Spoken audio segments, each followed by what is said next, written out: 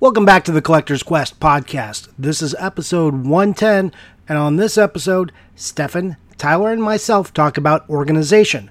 Last year, we gave you some New Year's new goal stuff, and this year, let's help you get those new goals organized, and we talk about what we do. So, we are talking about our shelving, how we catalog things, how we organize it once it's on the shelves. We go in kind of deep on this episode, and we just talk about what we do, and we gave some tips and like what programs we use.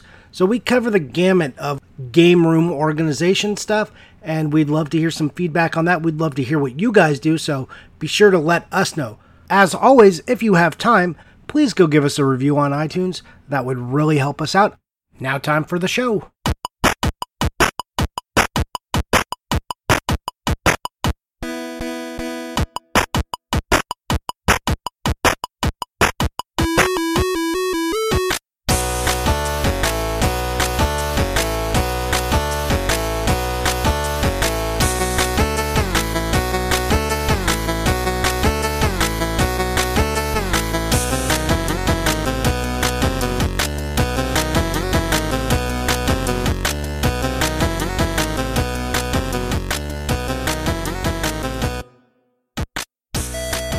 Hey, welcome back to another episode of Collector's Quest. I'm Tyler, here with Stefan, here with Johnny, mixing up the name order. What's going on, guys? I'm second now. Good morning. I'm last somehow. How did I get last? Happy Martin Luther King Day. Yeah, Martin Luther King Jr. Day, even. Yeah. MLK. Hopefully most of you guys have it off. If not, sorry. That sucks. Either way, Johnny and I are both dying this morning. Yeah. Very... Babies keep you awake, it turns out. Yep. Tyler? You know, I stayed up till 8 a.m. playing video games because it was a 3-day weekend. So, you know, my life's been pretty rough too, guys. You feeling any sympathy for that? It's just like having a baby, let me tell you. I hate him so much. What video game were you playing, Tyler? Golf It. It's a mini golf physics-based game. No, fuck it's you, so Tyler. unremarkable. The more you go through this conversation, the more I hate you. Shut up. Yeah. This is what you wasted your time doing? Golf It? Well, about half of it was Dead by Daylight, which is some multiplayer horror shooter, but then I was just designing my own golf holes. It's nice and relaxing. We wasted our time sustaining human life, so that's cool. Well, shitty video games sustain me. Yeah, so in a way. See, but people are more interested in what Tyler did than us talking about our babies. So. That's true. Yeah, moving on. No one cares about how fucking tired anyone. You know what? I'll just tell you guys, for all of you who have children now or will have children in the future, no one gives a shit about how tired you are. Nope. Just as someone who didn't have kids and like, oh, I'm so tired, my babies. All I thought was, I don't care. You literally did that to yourself. Johnny, tell me some drippy, gross thing that happened to you and how cute it was. Oh, I can actually tell you about a super drippy, gross thing that does not involve my baby at all. It involves my dog. I am it sorry, was so. listeners. Are you guys familiar with the type of people who watch popping videos? Oh, God. Oh, God. I'm out. Just yeah. All right. Can we get start the show over? Welcome to Collector's Quest.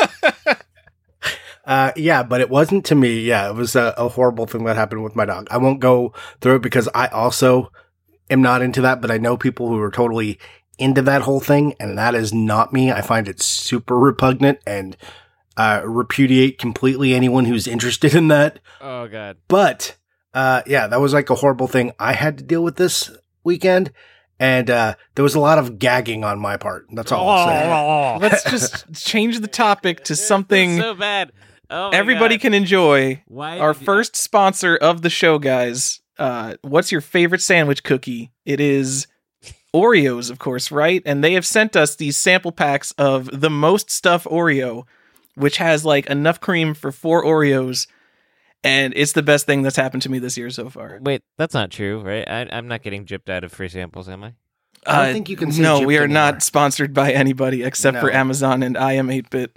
Yeah. and all the other fake sponsors. Yeah. Do we have an update on I Am 8-Bit? Are those Mega Men still available?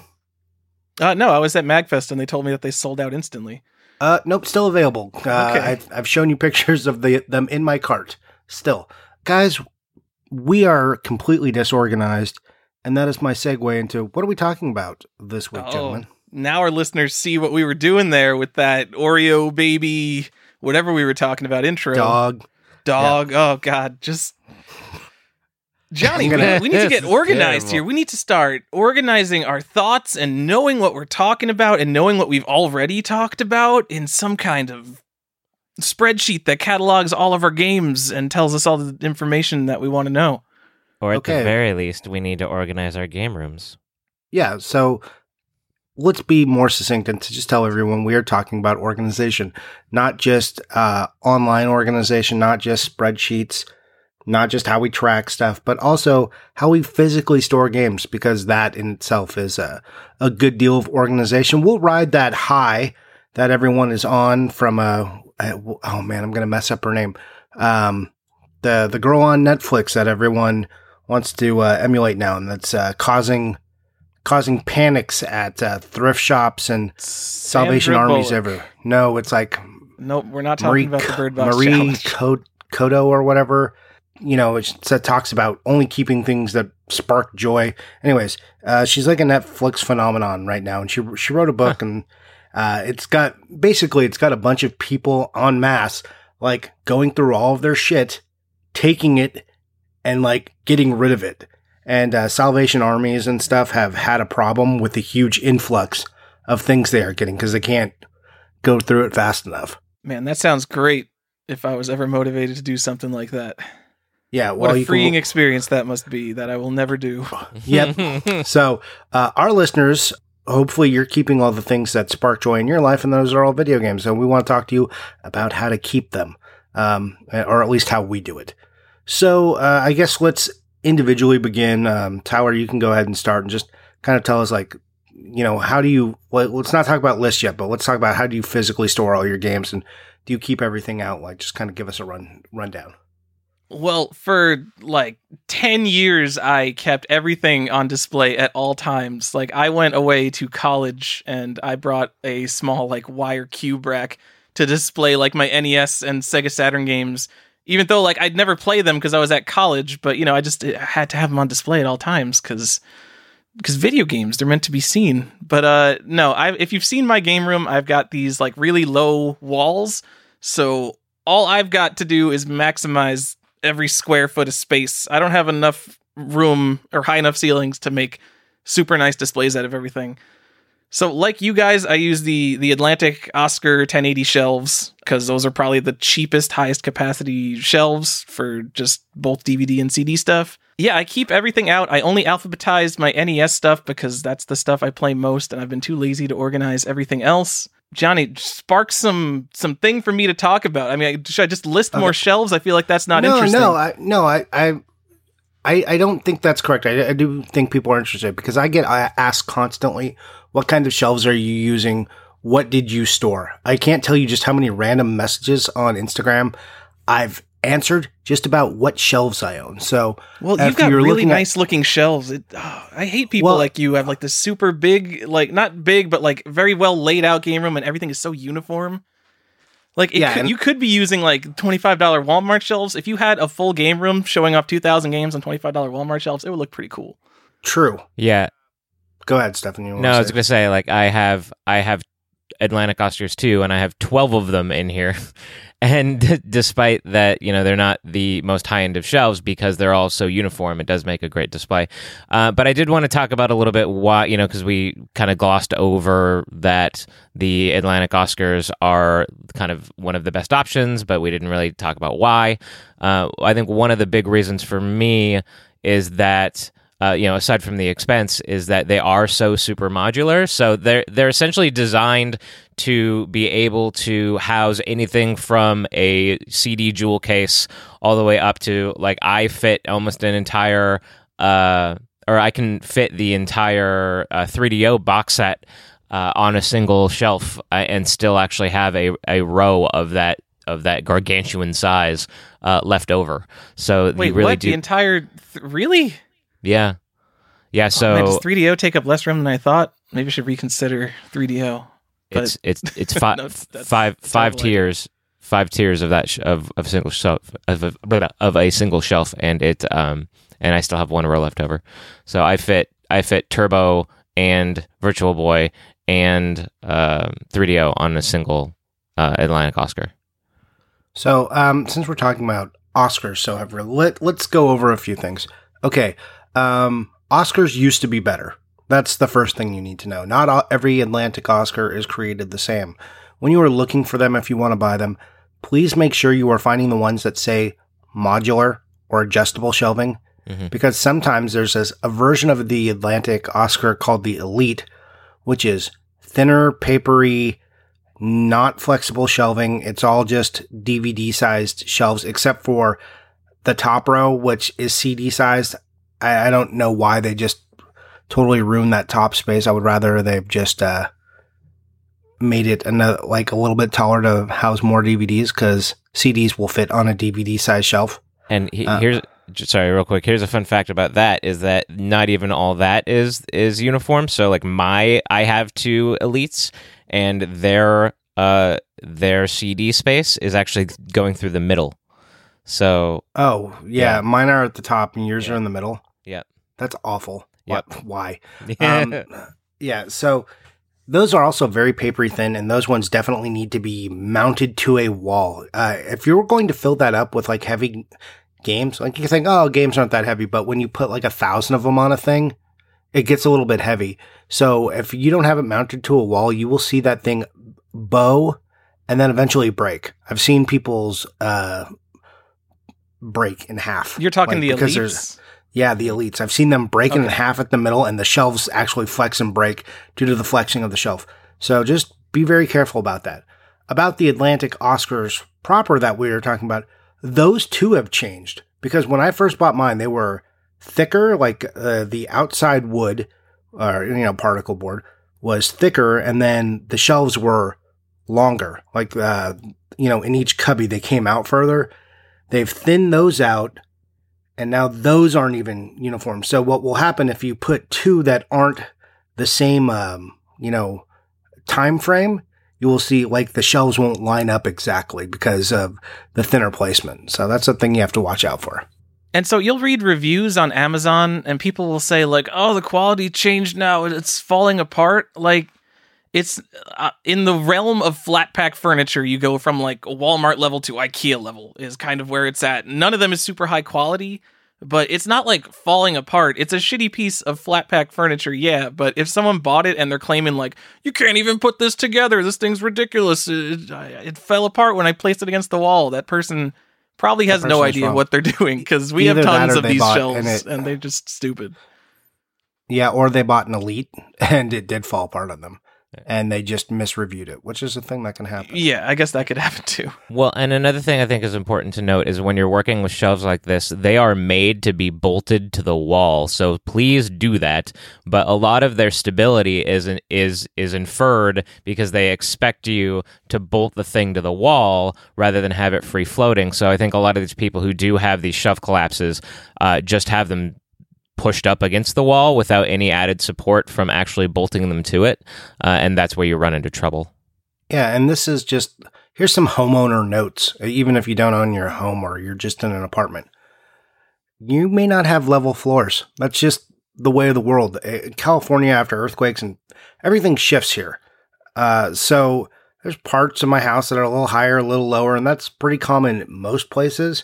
So if you just have these things, like, they may look a little tilted or they won't sit like as properly as they should. Your walls may even like where they're not exactly like, people think that walls are like firm, like meet the floor at a 90-degree angle all the way to the top. That's not even necessarily true.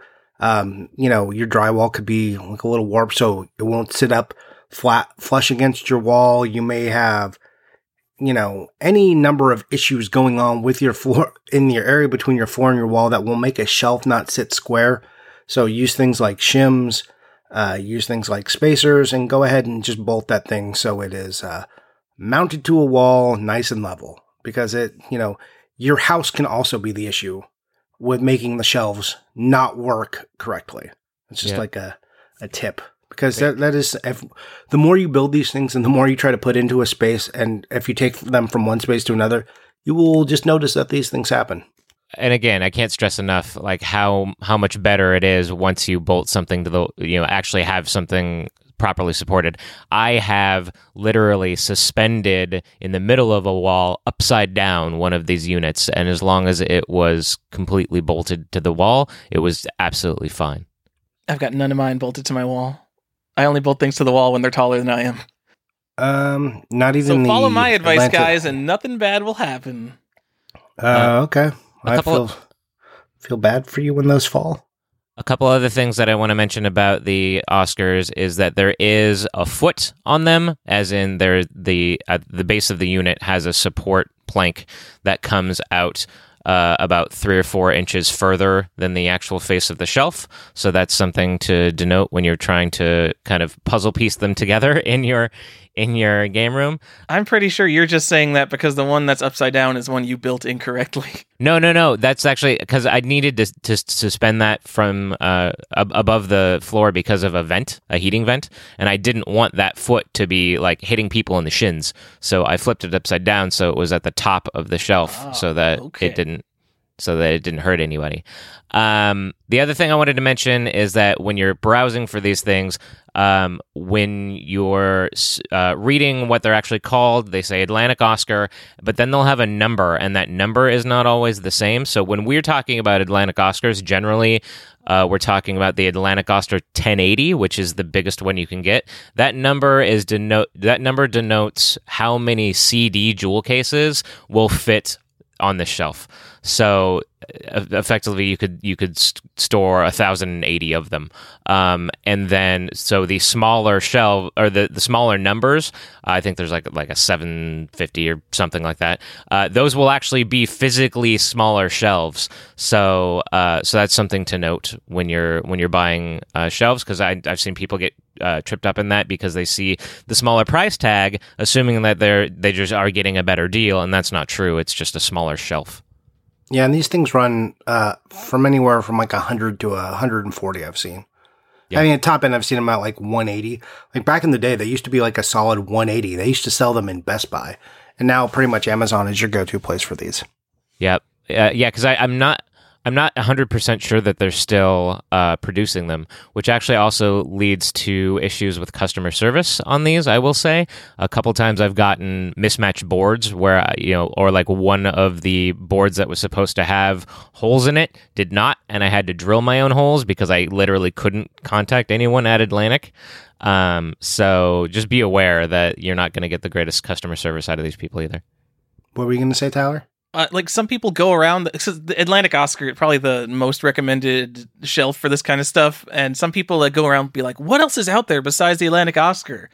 And it's a lower end shelf. Like if you want to spend more than $300, there's other stuff you can buy for CDs and DVDs. The thing is, guess what doesn't really exist anymore? CDs and DVDs. So it's not like anyone is making new media shelves. Media shelves are like this dying category. If you go to Target, you'll be lucky to find like one shelf that would hold DVDs and CDs as much as an Atlantic Oscar. So there's not a ton of options. Yeah, that's true. It is a dying thing. You used to go to Best Buy and they had an aisle dedicated to media storage. Mm-hmm. That's just not true anymore. It's just gone. So yeah, no one goes to Best Buy anymore, so it's unknowable what's actually in there. Right. So, and like Stefan was saying with the Atlantic Oscars, these things are like $100. Don't expect customer service. Just remember that this is $100 that you're probably, what you get is what you get. So, make do. Don't be afraid to, use a drill.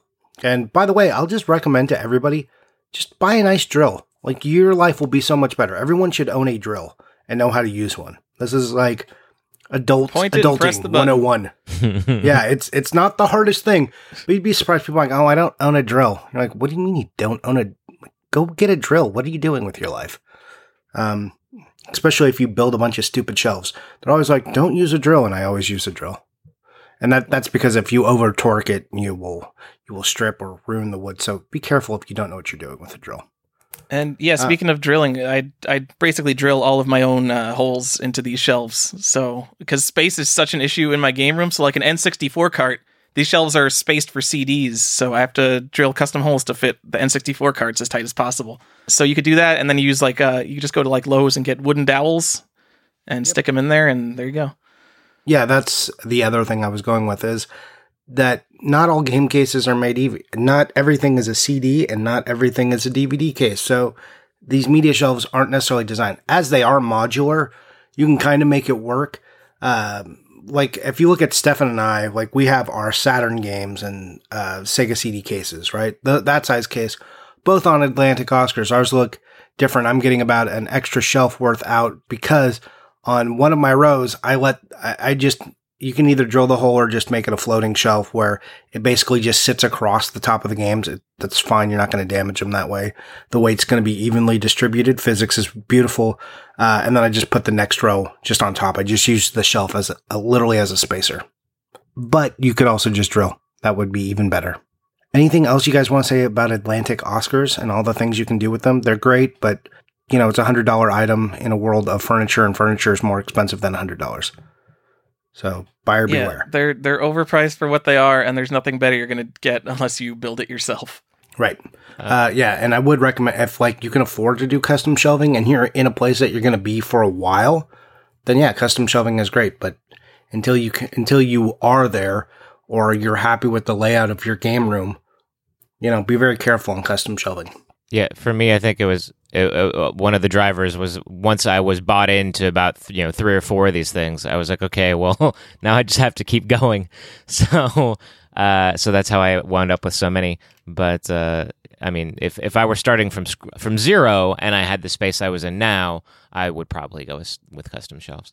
Yeah, but you would never start from zero. You wouldn't just have 5,000 games and be like, I never thought about putting this on a shelf. Right. Yeah, for sure. That's not ever the case. Yeah.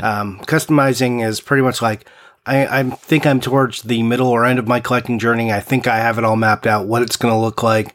I think I would like to go to custom shelves because I can get better spacing. You could then be like, okay, this is the N64 section. It's perfectly measured out, and work with someone to do that. Over the course of it, you're like, oh man, custom shelving is really expensive. It could be anywhere from $1,000 to $10,000, depending on how big you're going. But when you're 12 Oscars deep, that's almost like custom shelving money. Yep. Even making adjustable track shelves, you'd think they'd be cheap because it's just bent pieces of flat metal, but even that is pretty expensive to do compared to Atlantic Oscars and crap.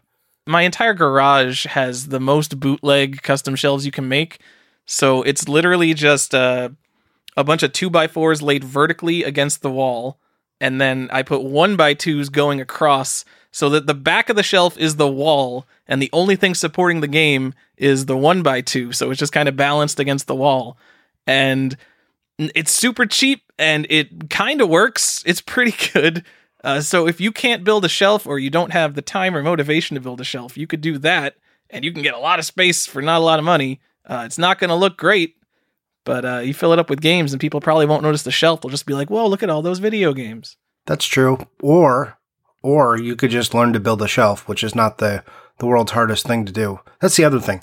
If you're really into this and you are even remotely handy and you own a circular saw and, and a drill and you're vaguely capable, go ahead and do it. Knock them out. You're probably familiar with the pictures of Nintendo Twizzer's collection. He's got just a beautiful shelving area that he had in his old game room that he all custom made. The reason it looks so nice and perfect is because he made that all. If you're not familiar with his collection, just go on Reddit in the gaming section. It pops up once every 3 months on the top. It just did.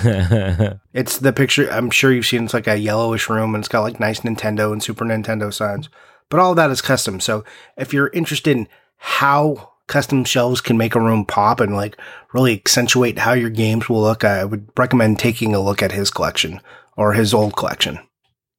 My favorite part about Nintendo Twizer, I can't get it right. My favorite part about his collection is that it always comes up on video game websites because it looks so cool with the custom shelves, because he's got the custom-made Nintendo logo and Super Nintendo logo and a really nice Game Boy case, and all of it is cart only. And I'm like, yeah, people think cart only is the coolest freaking collection out there. Yeah, they do. Everyone's like, yeah, this is the best. No, GameStop will give you $350. Oh, I got a Raspberry Pi that does all that. Yeah, what a dummy! All that will fit on a thumb drive. And you're just like, Thumb drive, Johnny. What year is it? That's literally a comment I read. That's on this. Don't blame me for their fucking. All right. Look, when you're dealing with the lowest common denominator, like expect the lowest common denominator comments. Okay, so expect the GameStop comment and everything. Yeah. Also, don't go into threads and say GameStop will give you $8.50. That's never been funny. Maybe it was funny like once 10 years ago. Jesus. Like GameStop is like going out of business now, and that joke is still around. I was going to go ahead and shoot over to Stefan real quick. Is there anything specific in your game room? Tyler has his nuances. Is there any particular way you store stuff that you want to talk about besides, I mean, we went down the Atlantic Oscar path, but anything additionally? Yeah, I mean, playing off the shelving topic, you know, I recently, or not recently, probably 6 months ago, started to build inward into the open floor space. And so I think that's something that I kind of wanted to touch upon for people who feel like they are running out of space in their game room. If you're just keeping to the wall and you're just like shelf all the way around the perimeter, there's a lot of open floor that you can play with. So like I have started to put some of my shelves with the short edge against the wall and then coming out into the open floor plan. So I have 9 Atlantic Oscars in a configuration that basically creates a cubby or a little alcove in my game room. So I have so then 4 of those shelves are kind of floating in towards the space, creating a doorway. And so that's just something that I wanted to mention, that you aren't just limited to your wall space. Be a little bit creative. You don't need all of the floor space in the world when you're building out a game room. Obviously, you want some so that you can have like your couch or whatever you want, especially if you play games in your game room, unlike Johnny. I've played games in here. I have a PVM in here. I've played games in here. But yeah, so just be aware that you probably have a lot more floor space than you necessarily need in the middle of your game room. So play with that space. It's okay. I've tried it, Stefan. I'm still out of space. I'm going to take some credit for Stefan's little cubbies because I think that was based on my recommendation. Yeah, there was a lot of consultation. I was on the phone with you while I was putting that together, like trying to figure out. The first time I came over for a physical consult when you were talking about moving stuff around. Yeah, because I had played with that idea as well, and then we talked about the back-to-back. That's the other thing. If you are wondering how to get more space out of your floor and like what Stefan's talking about. There's these places, usually in every city, that house books. There's like a place where you can go and there's a bunch of books. They're called libraries. Not libraries, as you will hear many people say. There's no fruit there. These are libraries and there's books in there and they have shelves everywhere. It's like a place where they just put a bunch of media on shelves in the middle of the room. So if you want some idea of how that might look or how that's done, go into one of those or look at Stefan's game room. Yep. Have you guys ever looked at high density storage shelves that you see in like libraries or police stations? Yes. So the ones in Resident Evil 2 in the library there, where they're all kind of stacked right up against one another and there's only one opening and you have to physically slide the shelves. Yes. So those are really expensive, but that's kind of like the dream for me. Because once you get that, like the whole room can be shelves and it's just infinite storage for games. But they're so expensive. They are super expensive. I've looked at them a bunch, and if you're too manly for Pinterest, let me just tell you, go to Pinterest and put shelves in there or libraries in there, like home libraries as like your little pin, and you will see everybody who's ever put like a cool custom library in there to get other ideas. That's a place I go and look at, and you see people's like, because book collectors have been around for so much longer dealing with the same issue of space, and you see what like crazy things they've done. And that's where, like, a lot of times when I think about building a custom home and how I would get a library, I look at those kind of things. So, also, I found it very satisfying to see a wall full of media. So, yeah, go ahead and do that. That's a thing if you want some organizational tips or if you want an idea of how to maybe get creative with your space. So, Pinterest, it's a resource. I thought you were going to tell me to go look for someone on Pinterest and it's going to be like, yeah, it's this video game collector. He's got these high volume shelves and he has every game. But no, tell me to look at books. Well, books are cool too. Well, Well, but there's people with those high density shelves in there as well that they have for books, which is, that's my dream as well, Tyler. I'm just like, I could just do this. And then people would just see a wall of shelves and they'd be like, that's boring looking. I'm like, but wait until I open it and pull this one out. So, but I don't know how many people are actually interested in that. Is it just me and you, Tyler? Probably. Right. I don't know. Stefan's not even chiming up. But Yeah, even he's not going interested. into like even the highest end game collectors I could think of, like The Last Gamer has literally every video game, and all his stuff is on Atlantic Oscars. So Yeah. I mean, he puts hundreds of thousands of dollars in the games, and he's still buying these flat pack shelves. It's probably good enough for everyone to use. Yeah. He also has like some just basic bookshelves in the middle and stuff. Yep. But you can see he's taking advantage of the center floor space as well. Yep. Stephen, more stuff you want to talk about in your game room besides the building out? Yeah. One thing I wanted to talk about is the advantage of smart plugs and smart switches. So they're cool for a number of reasons. One of which is it's just badass to turn things on with your voice. But the practical angle of that is twofold. So one, if you're dealing with consoles, running them to a smart plug is a good idea because that will actually cut their access to the power line, and because a lot of these consoles will actually slowly leach small amounts of power, which isn't, and the televisions too, especially if you're using CRTs. Usually that's not a problem if you only have a couple things, but when you're talking about having dozens of consoles plugged into the wall at the same time, that can actually pull quite a bit of ambient power. So if you have them connected to something like a smart plug that will actually cut them off from the line, then when they're not on, then they won't have any way to leach that power, and so you'll actually be saving money. The other reason why that's awesome is because if you have things connected to smart plugs, then you don't have to worry about where your light switches are or any other various switches. So like in my game room, if you've seen pictures, I have these two large World of Nintendo cabinets. They're gigantic and they're super heavy because they're original vintage. And so I have actually two of the light switches for the room behind those shelves, and I have no way of accessing them.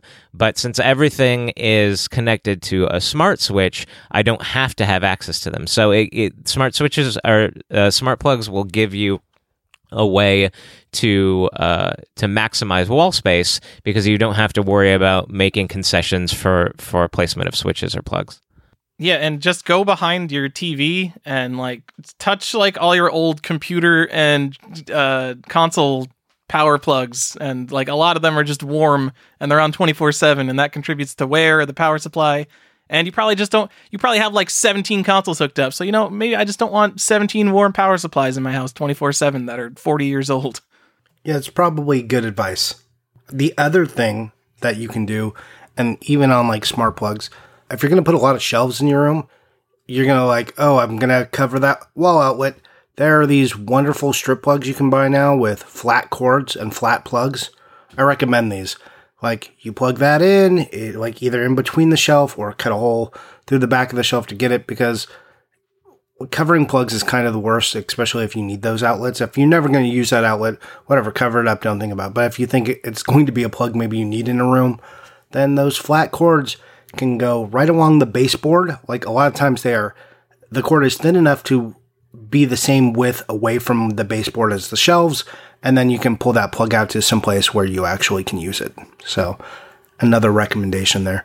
So that's cool. Stefan, more? Do you got more? Or is this, have you reached it? I got more, but do you want to talk for a while? No, I'm fine. If you, we're talking about your game room specific things you've done, so I'm happy to let you keep going. Sure. I find that the IKEA, it used to be called Expedit, but now it's called Calyx. That line is very good for consoles. Oh, let's fight about it. Oh, yeah? Because it's terrible. Are we gonna? Yeah, we're going to fight about it. Okay, so I'll moderate the fight, because I don't have a horse in this race. Okay, just Stefan, to be clear that I'm good? a hypocrite because I'm using a 1x4 Calyx shelf for my consoles right now, but it's still terrible. Okay, so why are they great, Stefan? Why are they good? So First of all, they're very, very uniform in that they're built well, and so I've never had a problem where I had any sort of variance on these units. They're all exactly the same size, unlike the Oscars, which do tend to vary by anywhere from a half an inch to an inch.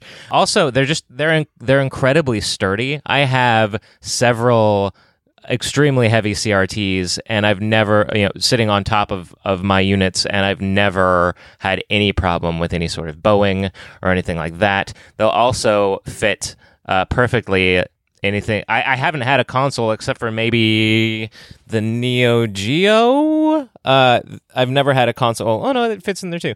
I've never had a console that doesn't fit in these cubbies. Sega CD, Atari 2600, Atari 5200. What about all the modern consoles? PS3, Xbox 360. They cover up the exhaust ports. Let me intervene before we go to you, Tyler.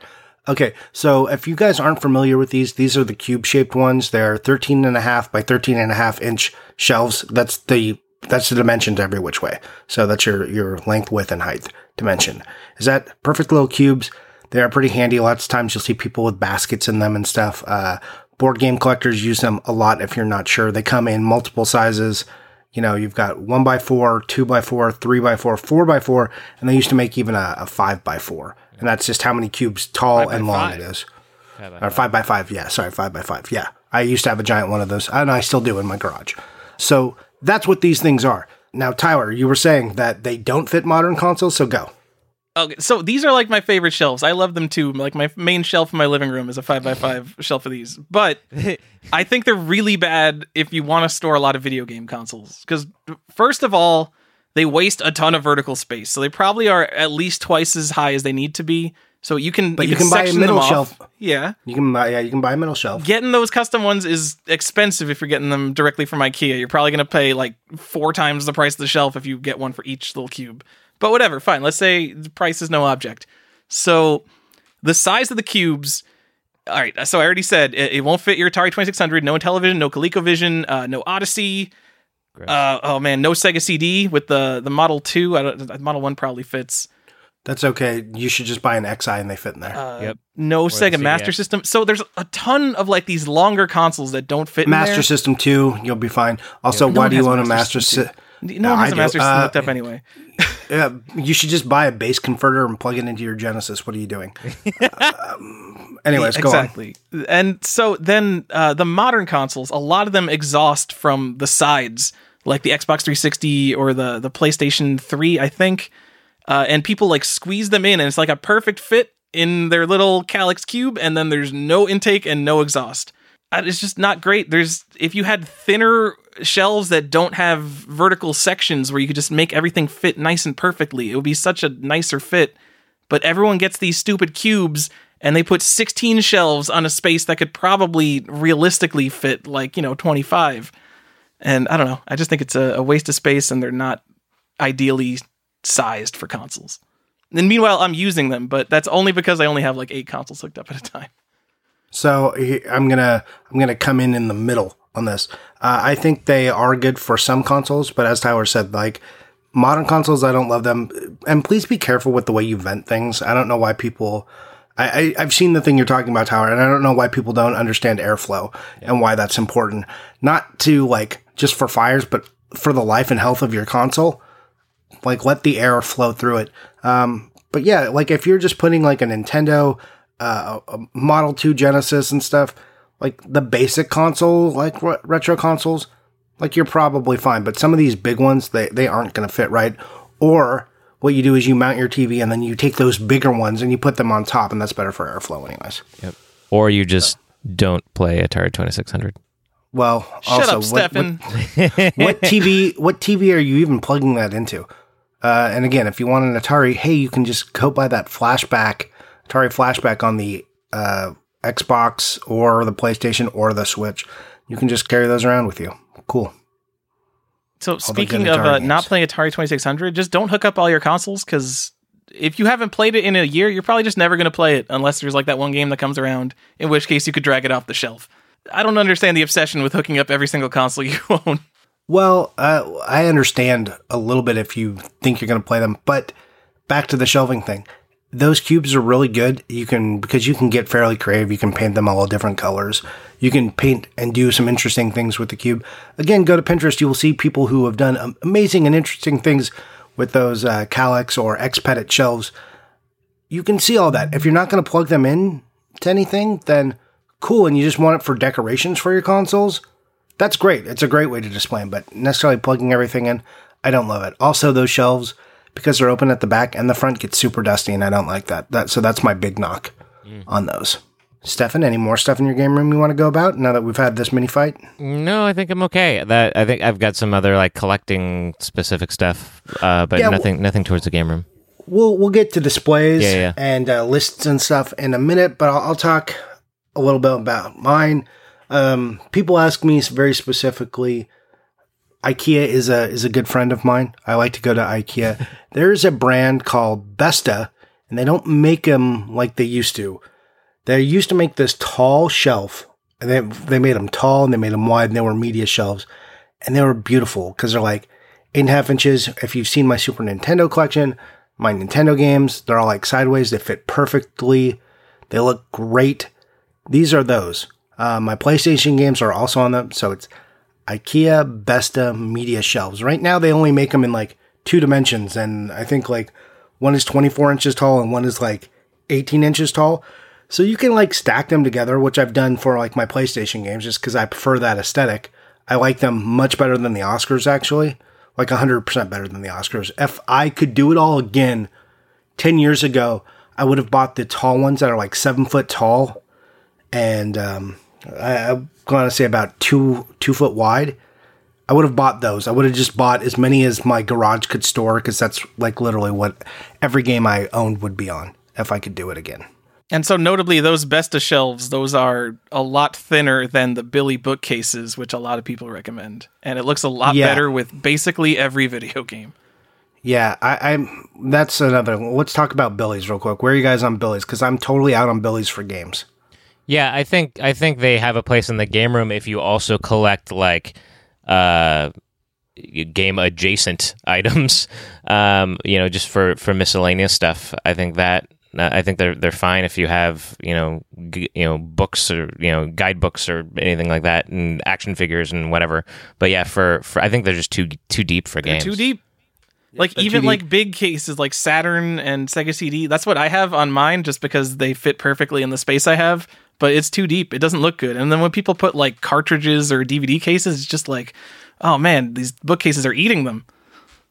Well, and then the other thing about those is they don't come, like, sure, they're modular, but they weren't made for that small of media, so they don't come with enough shelves. So then you're like stacking everything on top of each other, and then like it's too deep, and you're stacking like things in front and on top, and then it's just a pain in the ass to get to anything. So I do not recommend that at all. So we are all thumbs down on Billy's for just regular game storage. Yep. Yeah, cool. Pretty much. Also, I'm thumbs down on all that action figures and knickknacks covering games, man.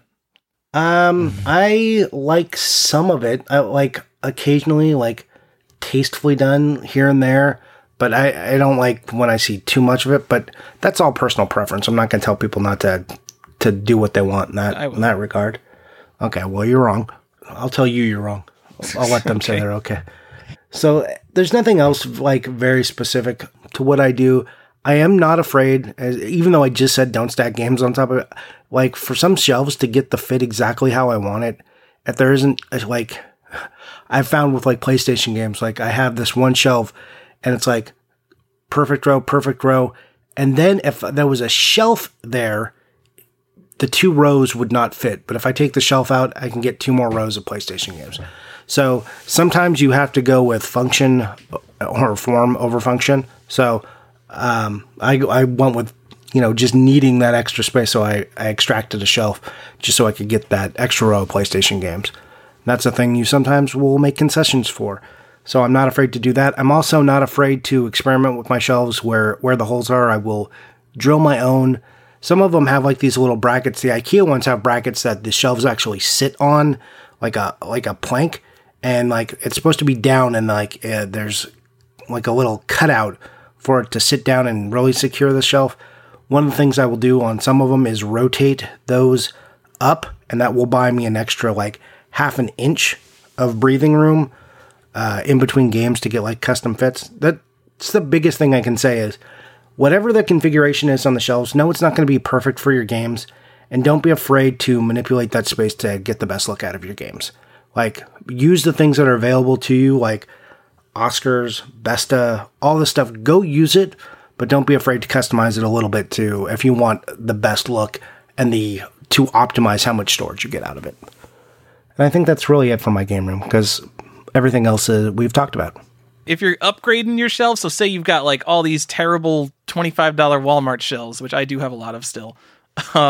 If you're throwing those out, keep the shelves, because you could just cut them down and use them as extra shelves if you're getting like an Oscar or some other thing. I do that all the time. I have so many hacked shelves in here because I always need more shelves than come with the units. Oh, really? I have like a stack you could have. I literally am overflowing. Oh, no, I have a bunch so many too, extra. I've thrown so many out. What am I going to do with these? Shelves. Yeah. I have like 100 Oscar shelves just because, again, they're meant that the 1080s are meant to store rows and rows of CDs.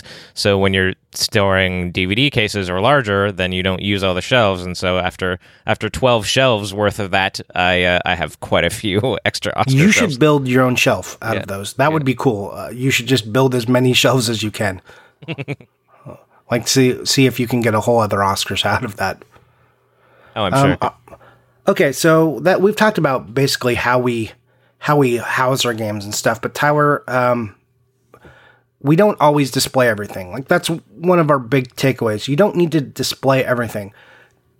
You have limited I'm not space. strongly into that philosophy because I wasn't for my almost entire life. Well, but you got there. I did. That's I ran the out point. of room. I actually ran out of room in my And that's the thing that will house. happen. Like, you have, like, unless you have more money than we do, which is totally reasonable. You can have, like, unless you're like Last Gamer, though, who can just keep affording to add space and buy rooms, or unless you've done it custom. If you're still in the process of collecting, you will repeatedly run out of room. Like, when I was doing this, I started out, like, buying these little small media shelves. Let me know if you guys have this experience. I was like, I ran out of room on this shelf. I'll go buy one of these big Atlantic Oscars. I probably won't ever need more room than that. Mm-hmm. And then, like, 4 little shelves later that got thrown away, and then 2 more Oscars. And then I got to the point where I'm out of room on the walls, and I don't want to build in. So what do? You don't need to display everything. So box it up. You can do that. I know it feels bad. So you're like, oh, it feels so bad, Johnny. Come on. Let me go on a little. So if you're just going to box it up, then you can ask yourself one of 2 questions here. Or a couple questions. Won't limit it to 1 or 2. But do you need it? If you're willing to box it and you don't want to display it, do you need that crap? Is it time to get out of that? Or are you just waiting for more space?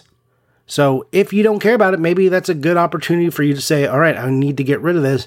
Or maybe you're rotating displays in and out, which is not a thing you should be afraid to do. Like, you don't always need to display, like, for me, I don't always need to display my N64 stuff. I've considered, like, just taking that out and displaying something else in there. Like, you can freshen up your game room if you have that. You can bring displays in and out. Consider it like a seasonal thing, and that's nice. I kind of do like moving my games around from time to time, because then I get to pick up collections and, like, look through them and go through that process. I enjoy that. So if you're going to box them up, don't necessarily be afraid, or, like, consider whether you should get rid of them. But there are better boxes. Not all plastic tubs are created the same. Most plastic tubs are garbage because they've got rounded corners. And it's even worse than that. They round at the bottom corners, and then they V out. And that's... Yeah. And they're so cheap, though. You can go to Walmart and get, like, a giant tub for, like, $7, but it's like this angle, and nothing will ever fit in it nicely.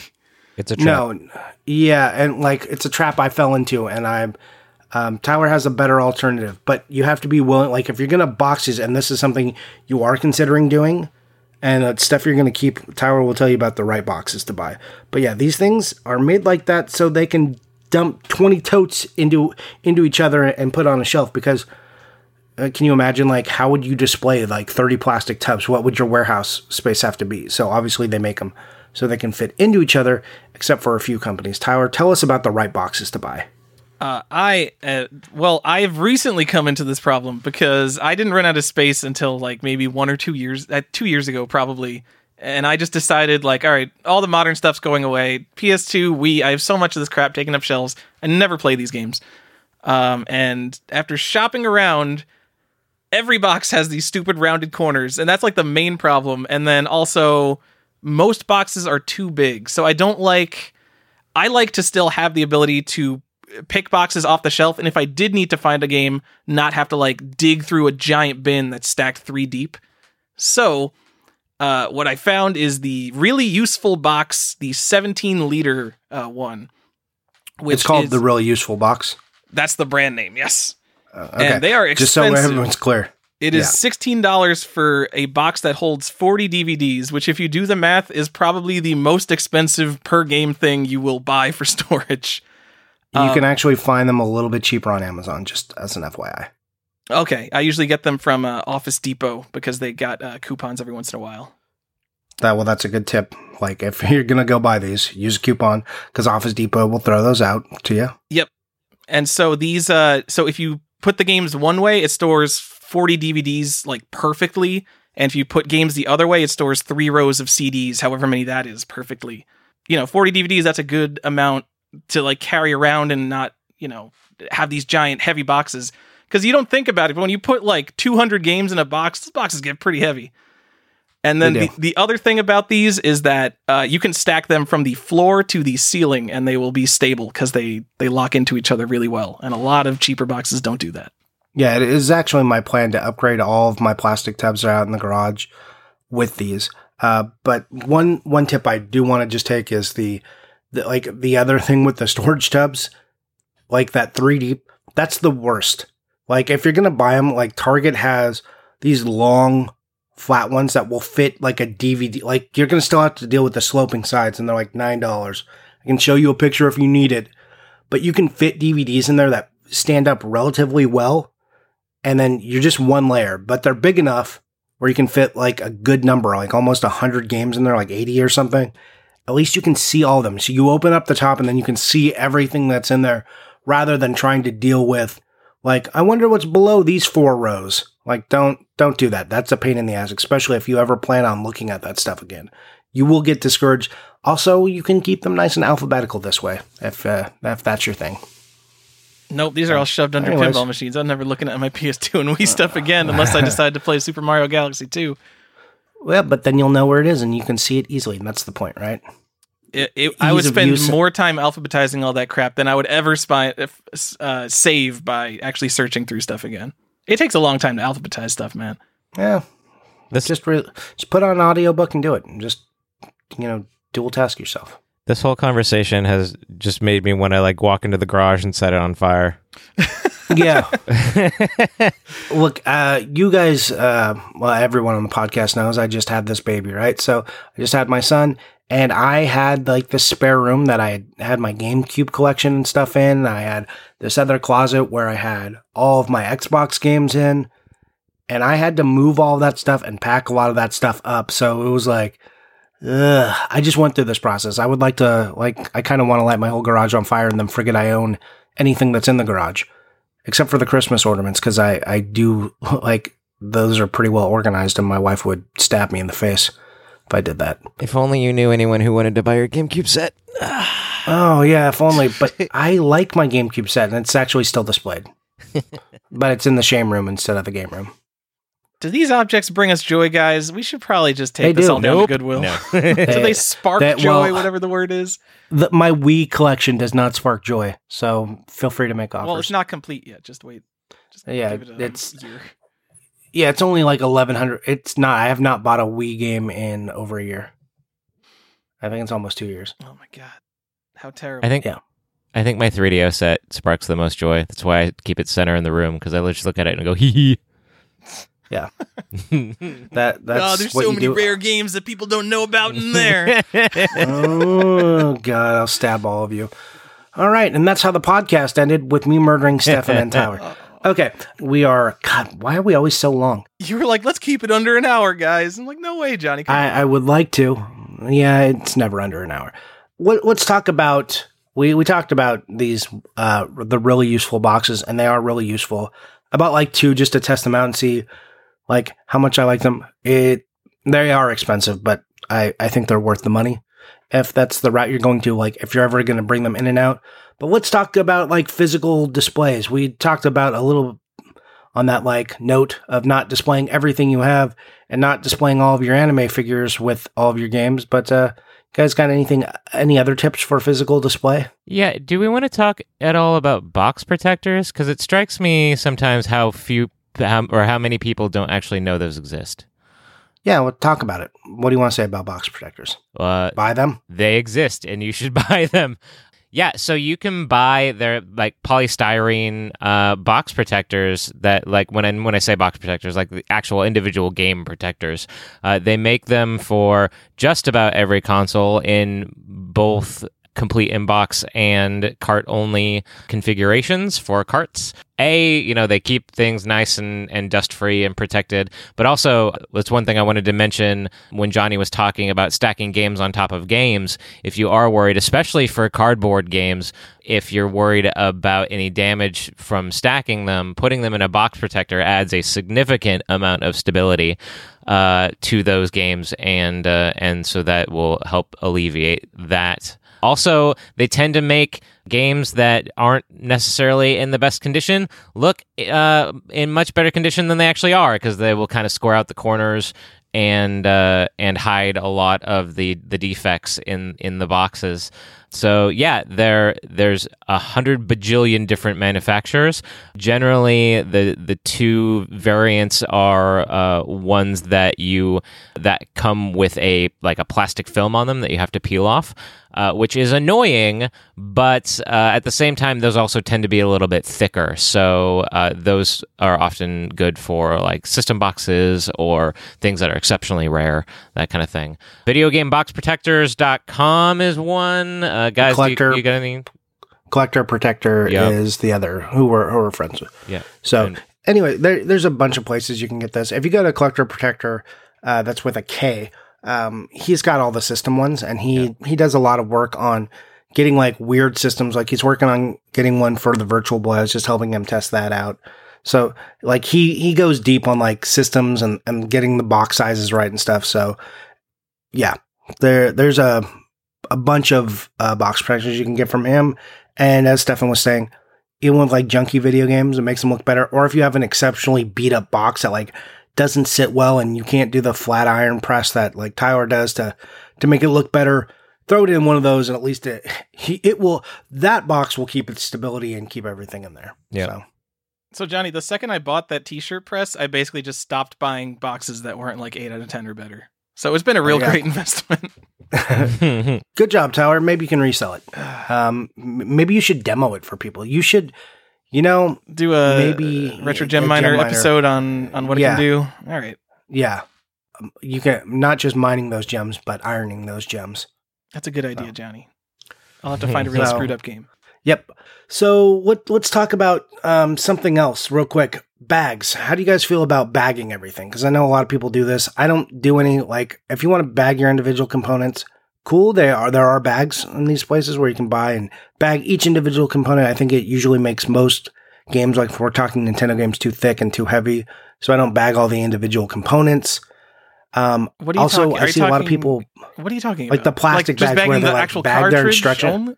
Where they bag the manual and they bag the cart. So it's a complete in-box game, but they have in the box a bagged manual? Yeah, I'm not into that. Crazy. What? So I've seen people where they just have like their boxes and carts bagged on a shelf, and it's like you've walked into that living room where you're not allowed to touch anything. It's ridiculous. Yeah, right. Yeah, well, I was going to get to that. So like I see a lot of, because there wasn't at least a box protectors for PlayStation 1 games for a while, or CD games. Yeah. And now they're starting to show up, but there was always these bags. So I have like a dozen or so PlayStation games left that are like in these goddamn bags, which I guess if like you're a store, that's cool and it keeps them protected, but they look like shit on a shelf. Yeah. Like they catch glare, they're awful. That is the one notable thing I will say about box protectors too. For pictures, it's awful because they'll pick up any glare. Yeah. So if you're Instagramming it up and you want a really nice shelfie and you've got everything in a box protector, just You got to get your lighting right. Also, the box protectors for CD jewel cases are kind of a pain in the butt because they're so small. Those flaps are so small, it's difficult to keep them down. That annoys me a lot. Yep, I'm with you on that, as I have a few games that I put in those, and I was like, this is a great idea. Ugh. I wish all my double, the double PlayStation games, where it was like multi-disc, I wish all of those were in protectors. I would like that. I have some. But I haven't got. You can have. Oh, yeah? Yeah. Cool. I will take those. Okay. And there's Lunar and Arc the Lad. There's one that fits Lunar 1, but it doesn't fit Arc the Lad or Lunar 2. So I need that size as well. Need to find those. Okay. Last thing about that. Let's talk about color coordinating, guys. Oh yeah. Let's have this fight. Okay. So, and not just color coordinating, but like alphabetizing and stuff. Tyler, you started out on that and said you don't alphabetize and everything. Do you? Well, I want to. I'm just lazy. It takes a lot more effort than it seems like it would. Okay, but you are alphabetizing. I'm pro alphabetizing it, except the only thing is exception the Sega CD cardboard games. I would keep all of those separate and then in color order, and then I would alphabetize just all the blue cases. So sometimes I do something like that. Yep, I do the same. I did alphabetize my cardboard ones and then not put them in the middle of the shelf. I like to keep uniformity in my alphabet. When I alphabetize. And also I the Sega Genesis, specific. I split the red and the black cases and the mixed red black cases, and I would just alphabetize those individual sections. Yeah, and my set is like that, and so is Stefan's. I know because I helped him put it together. And that's the only reason it's like that. So we started with alphabetization. I can't say it. But we started with that. We went immediately to color order because that's what really matters, that immediate impact of the colors on the shelf. Yes. Well, it can create a striking visual scene if you have your colors mismatched or if you have them nicely organized. So it seems like we agree that some consoles, it makes a lot of sense to color organize. I don't think it makes sense to do that with NES, right? Right. There's a smattering of colors, though I did take out all the black box games and all the Konami games and all the Capcom games and put them in their own area, and the Jalco and the Tengen games, because they are all uniform colors. And then everything else is just a mismatch. Oh, that's funny. I just realized that all of my licensed stuff is in alphabetical order, but then when it comes to unlicensed, I have to keep it all together. All the Color Dreams games are together, all the Tengen games are together. Yeah, you kept them by publisher. I mean, who would separate the Tengen games? What kind of maniac does that? I did. Well, no, I mean, who would keep them in a mixed thing? I don't know. People do. Some people, it's the Wild West on their shelves. And it's a little bit different if you're card only, too, because then it displays a little bit differently. Not the Tengen stuff, because obviously all the black cartridges. But where are you on that, Stefan, for NES? Let's go NES specifically. Yeah, I was going to say the TurboGrafx fight. Yeah, I think it does depend entirely on the console. I don't think it makes much sense with NES. I mean, if you wanted to split out the black box or whatever, then that's fine. But at the same time, if you didn't, I don't think you would notice, right? Because there's just not enough of them. That I think the distribution of the black boxes among everything else wouldn't. Yeah, I don't think you would. It wouldn't. Your eye would not be called to it immediately, like it is with the sea of black and red boxes for Genesis or something like that. Right. No, I agree. But the nice thing about putting all the black box games together is then it does bring your eye to that area rather than not bringing your, if it was just all mixed in, you wouldn't notice. Same with the Konami games. But if you want to bring your eye, if you want to bring someone's eye to it for display, then you are calling out. There's enough of them to make people pay attention to them if you want to. Or Stefan, do you have the black box games complete? That's probably where the differentiation lies. No, all my NES stuff is, or almost all my NES stuff. If they're all complete, it would make a lot more sense to put them together because they look cool. It's a moot point for me because I store my boxes and games separately. Because I'm crazy. That's so weird. Well, I don't want to open a box every time I have to play a game. That's crazy. Just buy a NES Classic. You'll never have to open a box again. No, the Retro Gem Miner reviewed it. It's apparently terrible. Yes, the Retro Gem Miners video on the NES Classic is hilarious.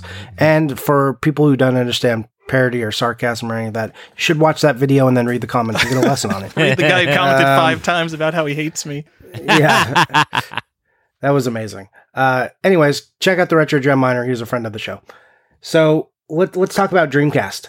There is only 2 colors, well, 3 colors of cases for Dreamcast. Yep. Orange, which is the greatest hit stuff, black and white. Color coordinate them or not?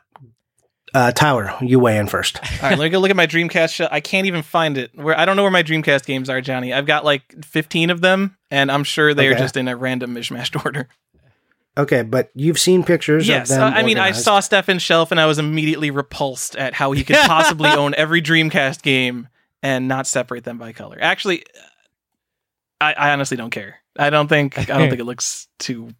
Who cares? I think it looks like someone threw up a barcode on a shelf. Honestly, and, if they were, it's awful. I just don't feel like there's enough of them that it matters. Like, it's just like it's not like an NES set where you have just gigantic sea of games. It's what, 2 rows, 3 rows, I think. And it's not a big enough, there's not physically enough of them that I think it makes that big of a difference. You know, if I had them with all my other jewel case games, because you got the PlayStation games, it's like all black. And then you've got like the Saturn imports, it's all black and white. So then if you also kept all your black Dreamcast games together and all your white Dreamcast games together, it can make that entire shelf look a lot better. So I guess I'm with Johnny that I would separate the 2 colors. All right, and I'll throw up a picture of my Dreamcast set and Stefan's, and we can let people weigh in on that. Okay, cool. Dogs are freaking out because someone came to the door. Awesome. So, sorry if that's picking up on the mic, everyone. You know me. I'm always going to color coordinate if I can. Staying on the color organization topic, TurboGrafx, everyone should separate out those orange games. I don't care if you rainbow order the other ones. Rainbow ordering the other ones is cool too, but man, those orange labels need to be in their own section. And I do the same with PC Engine. I sort like the red, blue, green, whatever types of CD labels are. Those all have to be in their own sections too. And Stefan agrees with us there because all of his are color organized. Because Johnny did it, and I'm not about to reorganize it. Yeah. Yes, I organize mine by color. You don't have to. The color there kind of indicates what type of game it is. So if you were looking, people are like, how will I find things if it's not in alphabetical order? It's the TurboGrafx set is like 100 games, guys. It's not a very big section. Use your eyes. Just look. You'll be fine. How will I find it? I don't know. Spend 3 seconds. That's my response to every time like I separate out a section. People are like, oh my God, you separated those, but how will you find anything? Start a stopwatch next time you think you won't be able to find a game and see how long it takes you to find that game. Yeah, you will. It'll be harder to find if you don't alphabetize it. Okay? So if you just keep everything separated and alphabetized, you're like, oh, it's an A game. It can only be in one of 2 spots. Huh. Where would it be? Oh yeah, well, right here. It's not hard. Not hard. So all these people who like, can't believe you've put it all like color. How do you find it? And then none of their stuff is alphabetized. They want to give me these comments. You guys are crazy. Get out of my life. Okay. So are we all kind of in agreement that we like color organization, that it can create, even if you don't care about it, it can create an interesting display if you want. Like maybe it's fine to mishmash them. It's not something we're telling you need to do. But if you want to bring your eye to if you want to bring people's eye to certain areas in your game room, color organization is a way to do that. Yeah, and some people even just like separate out the colored N64 cards or SNES cards, and I think that looks pretty cool too. And Johnny, there's one more color topic that I think we need to touch on. Maybe the most important question of this entire show, and we should all be in agreement here because there's only one answer, and that is, what color do your N64 boxes have facing out? Oh, yeah, gold. Stefan? Gold or yellow.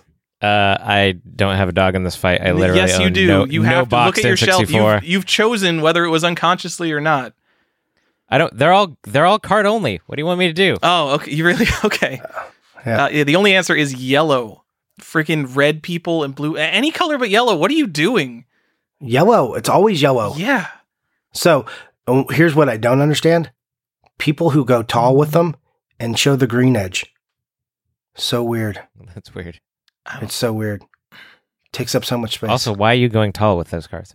Well, really, every other box stands that way, but I don't know, for some reason the N64 box has to stand. All right, Boom, fine. blew up your You argument in win. 3 seconds. You're like breaking my brain here, but okay. You got to keep that. You got to keep that silence in there for. It's for funny impact. because my SNES games are right next to my N64 games, and they're like exactly the same. Yeah. So here's the pro tip for everybody. If you take NES, Super Nintendo, and N64, they're all the same size if they're all sideways. And Nintendo did the nice thing and put the name on the top so you can display your Nintendo games sideways instead of standing. Oh, shelf So space that's a thing saving you tip. can do. Yep, that's what I did. So a lot of times people don't realize I have like a NES set sitting back there. Like, oh, what games are those? I'm like, oh, those are Nintendo. Like, oh, huh, because they're on their sides. So, anyways, space saving tip, and then that makes them like more uniform to like CD size. So it starts to look pretty uniform. I like it. Here's a thing I do want to bring up. Back to box protectors real quick. If you have cart-only N64 games and you find them hard to store, or you want to put the end labels on them, I'm not a super big fan of sticking stickers on any carts ever. But if you just bought the little boxes that fit N64 carts, you could then put that label just on the box and then put those on the shelves, and then you don't have to put a sticker on your game, even if it's like a vinyl sticker. Good way to spend another $100 you don't need to on your card-only N64 Look, set. if you were... are you worried about money if you're buying an N64 set, about wasting money? I mean, probably, because what's the reason you're collecting N64? There's only one reason to collect it. It's cheap. It's not even that cheap anymore. That's what I'm saying. You're already wasting money by owning an N64 game, so you might as well spend that extra $100. Make it look nice. I have my labels just on do the it. card. Also, it's fine. Also, it will protect your games. Look, I'm going to just send you a few and test it out and see how much better you like it. I think I have Because it a doesn't few. increase the size. Like, it doesn't increase the size much. You're going to like it. I promise. Anyways, so there it is. We talked about all the organizations for the physical stuff, but now let's touch briefly. At the 1 hour and 12-minute mark, let's switch Yeah. on over to how we actually organize our collections and catalog it. Well, we've talked about, like on the last episode, we kind of talked about cataloging and stuff we use, but I want to use more. We talked about list. We talk about list all the time. Like, have a list and make sure you know what you're buying so you don't double buy. But let's talk about how we actually do it, because I think we all kind of do something different. Go ahead, Tyler. What do you use? Well, for a long time, I really wanted to use these apps and websites. I used RF Generation for a long time. I tried to use collectors. The problem is a lot of them come with these built-in lists that aren't correct or aren't exactly what I want. And then the problem with like RF Generation is like you can't just make a change to the website. You have to like basically submit a ticket to have a change made. So if there's a missing game or something you don't agree with, it's like a multi-day process to get that fixed. And just to give an example, because I just looked it up, there's this game Snowcross 2 on Xbox, and it's still on rfgeneration.com, and it doesn't exist. And so when you go to like your collection analytics, it would be like, oh, you've got a 97% Xbox collection. It's like, well, you know, I don't count that greatest hits thing. That doesn't really count as part of the set, and that game doesn't exist. So I gave up on websites and apps. It's too much manual work for me. So I use Google Sheets, and there are 3 boxes. It's, do I own the game? What's the title of the game? And notes. And it is so simple. It takes about 2 seconds to enter any game I could ever want. And I just have each console organized into its own sheet. I don't even track the completeness of games. I just assume all my Nintendo carts are card only, and like all my Sega games are complete. And if it's not that, I make sure it is complete before I enter it in the list. You should just have Ada help you and just make it better. You know, she'd put an extra column on there for, like, it doesn't take that much more work to go. Then I got to start entering like 3 boxes for like, cart, insert, box. Yeah. That's too many things to enter. It's just X and then the title of the game. It's wonderful. No, just, ugh. So anyways, I think that's like the tried and true method. Google Sheets, Excel. This is what people have been doing forever, and it's like cheap. It's no expense, and you can customize it all you want. So that's super nice. Where it falls down a little bit is pictures. Like if you want to know what the game actually looks like, then that doesn't work. Though you can actually, like if you took individual pictures, you can create a hyperlink out of the title and have it like point back to something if you really want to get crazy. We did that if you're once. putting in that much work, I would just use collectors. Yeah, I put in that much work when we did the cardboard set, like, because I wanted to keep track of, and I had other people submitting pictures, so I was keeping track of it that way, and it's a huge pain in the ass. But if you were doing it in a shared environment, that's where that would benefit you rather than collectors. Though collectors, it does allow you to share your collection with other people. You can give them a link and they can go check out your profile and all of your stuff, if that's something you want people to know about. Is that like a subscription service? Why do I vaguely remember that being a subscription service? No, they have a couple of different models. So I guess I'll talk about what I use. I use Collectors, and it's really dumb because it's called Collectors with a Z at the end. Like it's like 1999 here, and Z's are where you put at the end of all words now to make them cooler. Really dumb, and I hate it. But it is a program that I've been with for a long time, and I like it because it's very customizable. And they do have like 3 fronts. So they have just a program you can download on your computer. It's like $40 or something. They've got an app you can do, same thing. And that's like a different download and different payment that you can make them talk, but they don't need to. And then they have like a web-based one, which again, all 3 of these things can talk to each other or function by themselves. And then the web one is a subscription. It's like, I don't know, I want to say like $15 a year.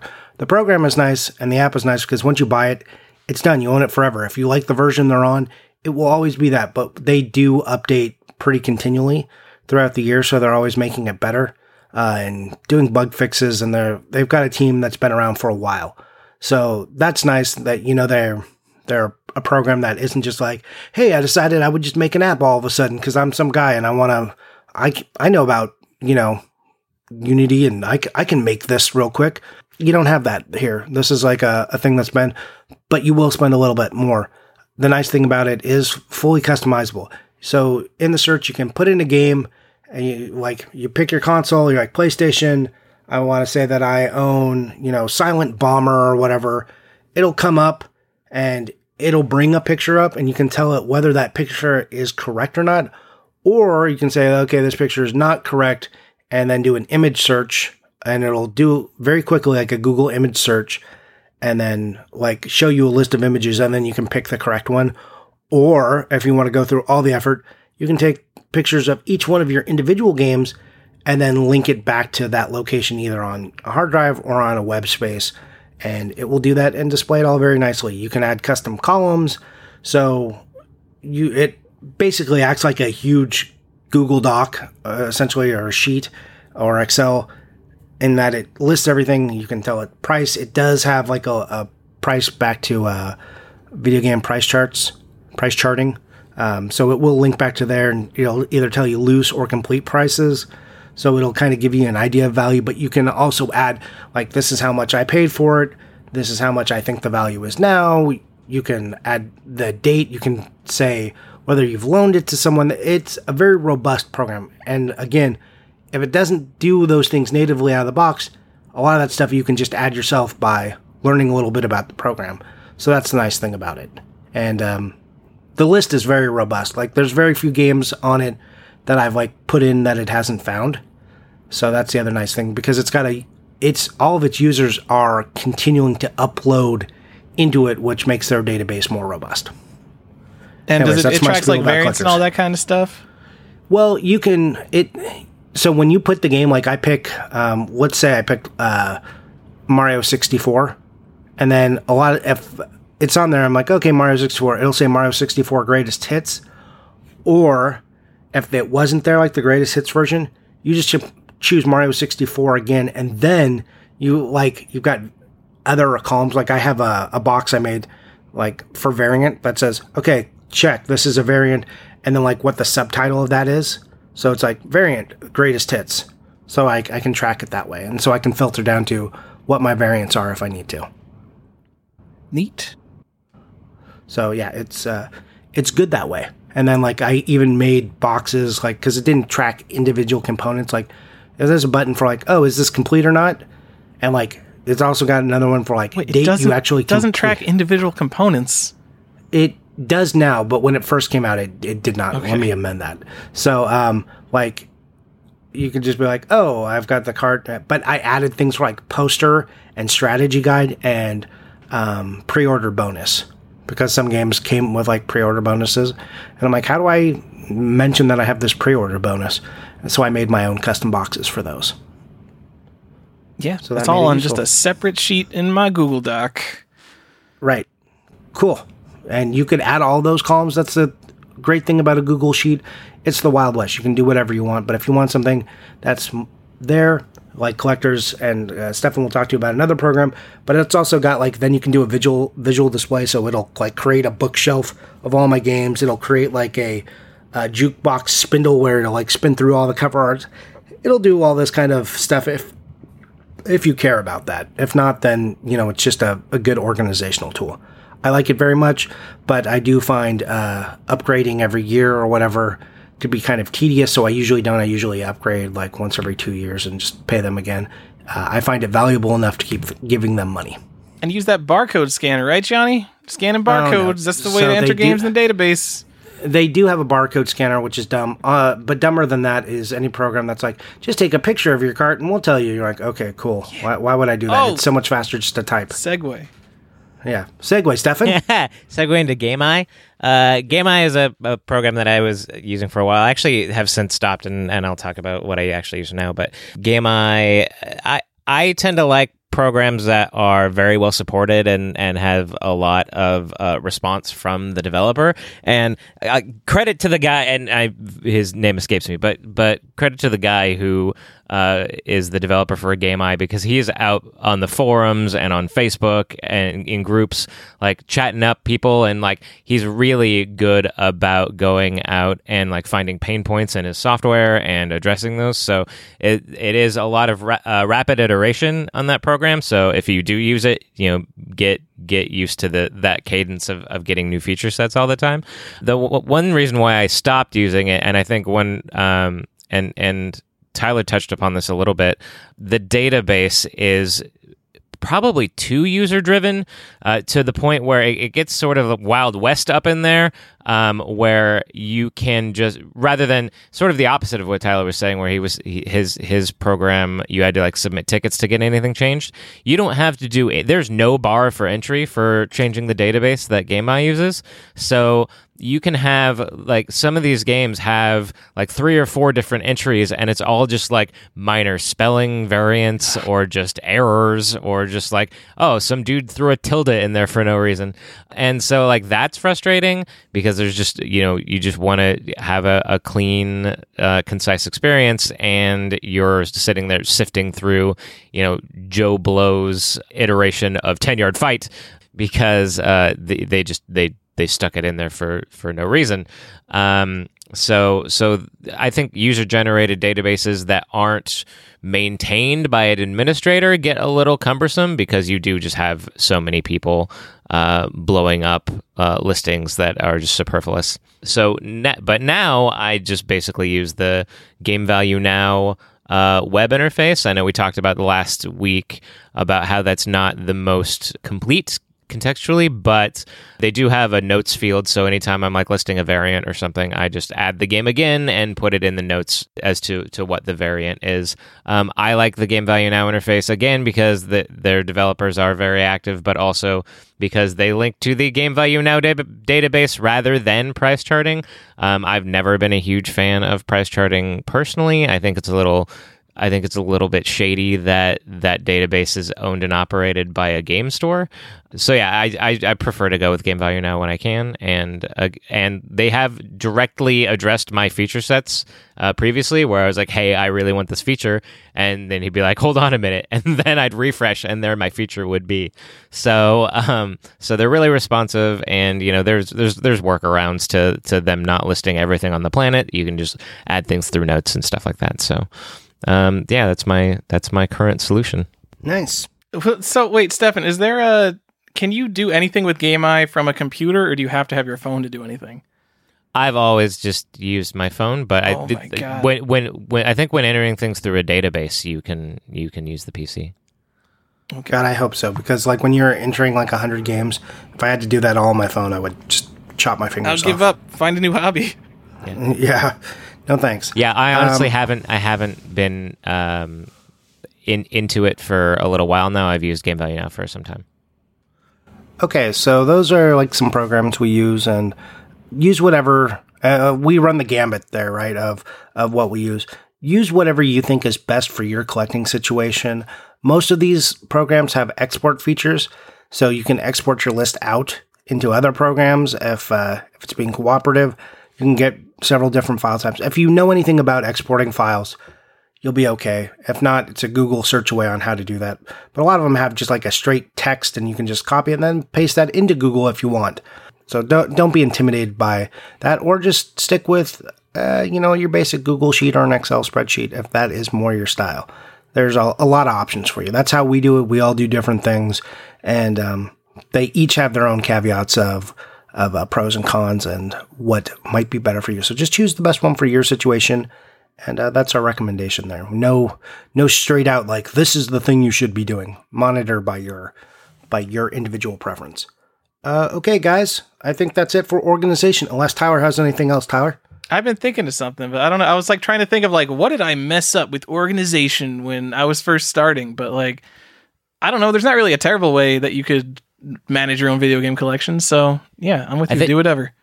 I think the only terrible way is not, right? Like not organizing your collection is a horrible, horrible thing. Because I like for me personally, even when I am tracking, like I told Johnny the other day, like despite the fact that I kept a very tight list, or at least I thought I was keeping a tight list of my Dreamcast collection, I still had a dozen games that I bought twice.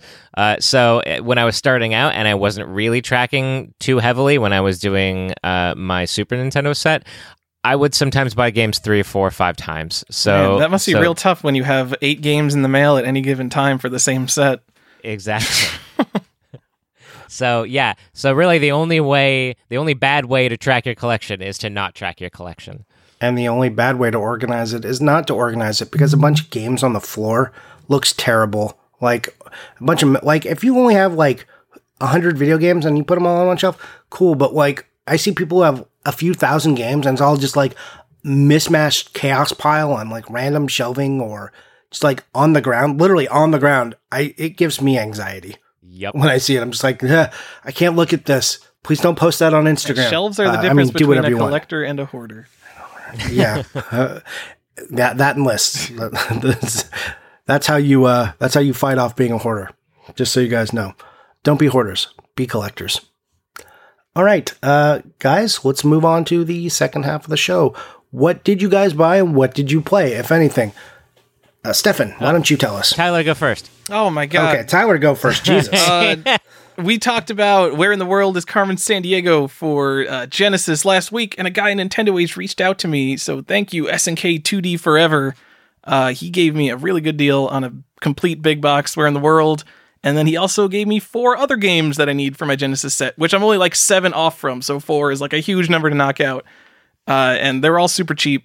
Real happy about that. Thank you. Does he listen to the show, or how did he find out? Yeah, he listens to the show. He's like, hey, you need Where in the World's Carmen Sandiego? That's hard to find. I got it. And then he throws out a price that's like probably like a third of what I was willing to pay for it. So I'm like, okay, yeah, I don't care what condition it's in. And it's in super nice condition. Well, that's awesome. Thank you very much. What's his name again? Shout him out again. SNK 2D Forever. Johnny sold him a TurboGrafx game once, I think. Yeah, I did. Yes. Yeah. And he was active on Sega Age for a bit. I don't know if he still is, because I'm not that active on Sega Age right now. But then, to be fair, no one's that active on Sega Age. Wah. Oh, That's so true. Yeah.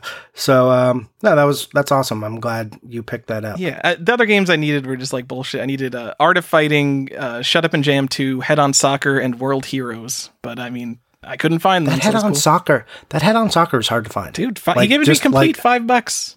Really? Complete box?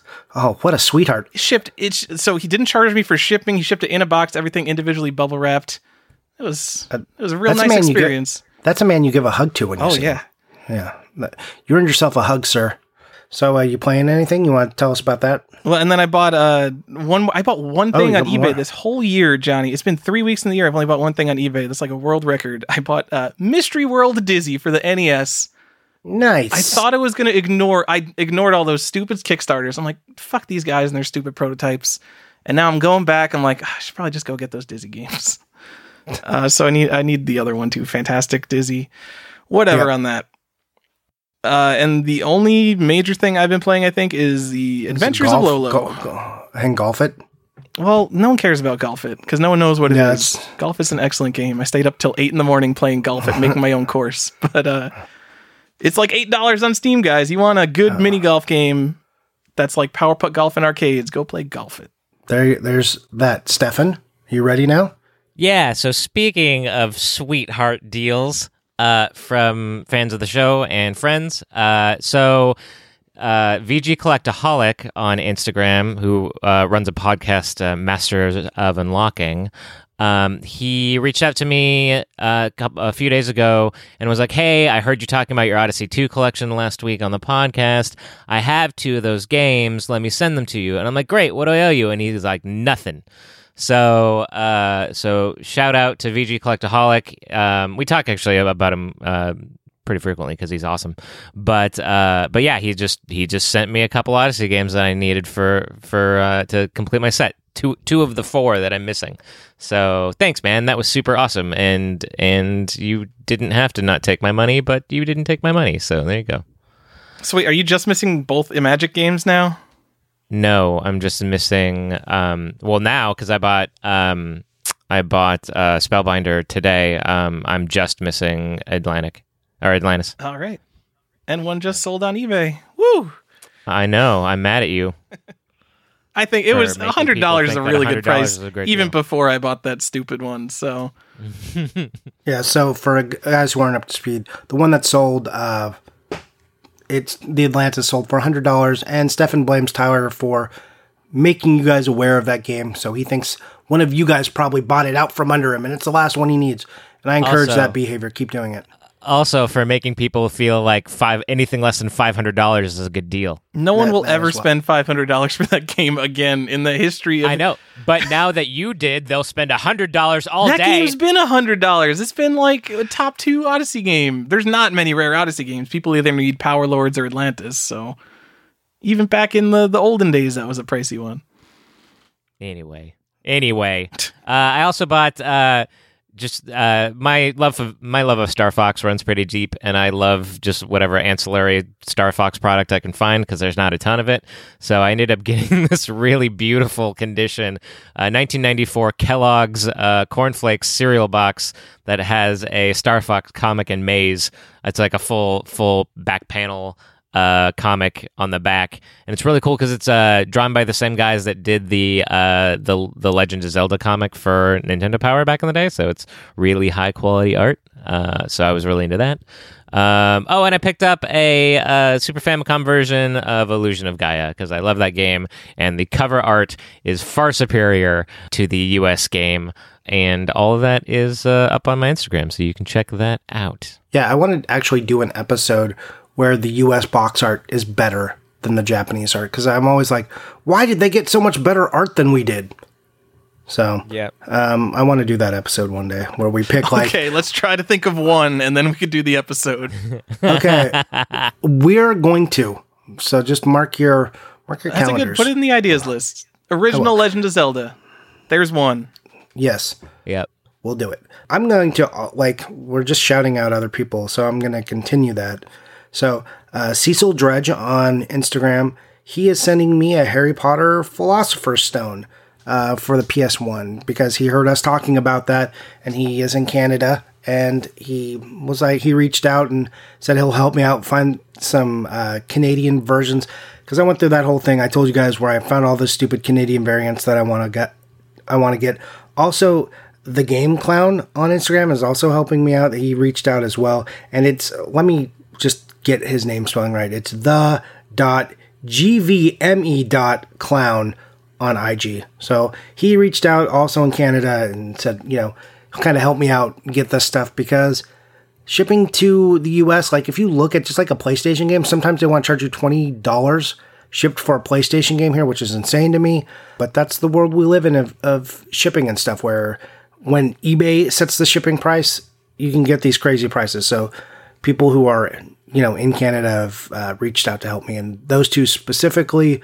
So thank you guys. So I'm getting a Harry Potter Philosopher's Stone. The only other thing I really bought is I bought some more PlayStation games. Nothing worth noting. There's not Oh, I bought this their cool PlayStation, PlayStation so we game. know. Yeah.